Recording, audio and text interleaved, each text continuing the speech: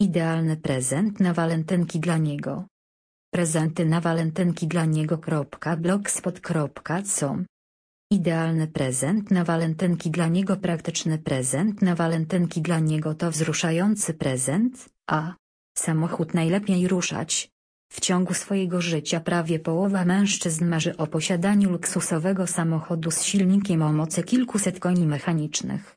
Fantazja jest jednak prosta, ale trudna do wyprodukowania, zwłaszcza, że taki samochód kosztuje setki tysięcy złotych. Mamy jednak wszystko, w tym legendarną, niskobudżetową jazdę prawdziwym samochodem. Prezent na walentynki dla niego w kategorii motoryzacja.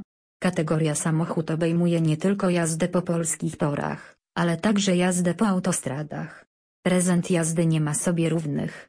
Dopiero gdy jeden z aut po raz pierwszy przemówi twoje serce, wprowadzisz w życie pomysł jazdy w walentynki. Najpierw zastanów się nad priorytetami wyznaczonymi przez twoich bliskich. Czy najważniejsza jest warstwa wizualna? A może potężny silnik? Może jednak należy do koneserów, którzy wymagają obu? W kategorii samochodów upominkami są trenerzy kolejowi i drogowcy.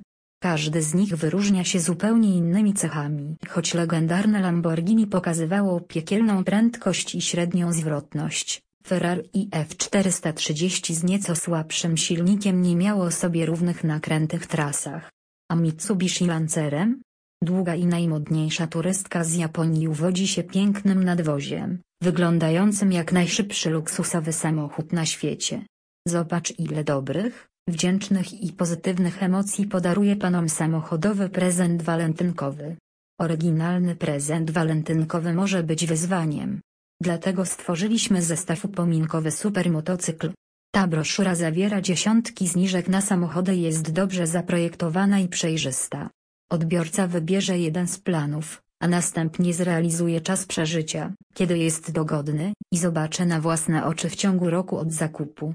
Jeśli chodzi o walentynki czy Dzień Chłopaka, prezent jest nie tylko ekscytujący, ale też dobry i jest oryginalny.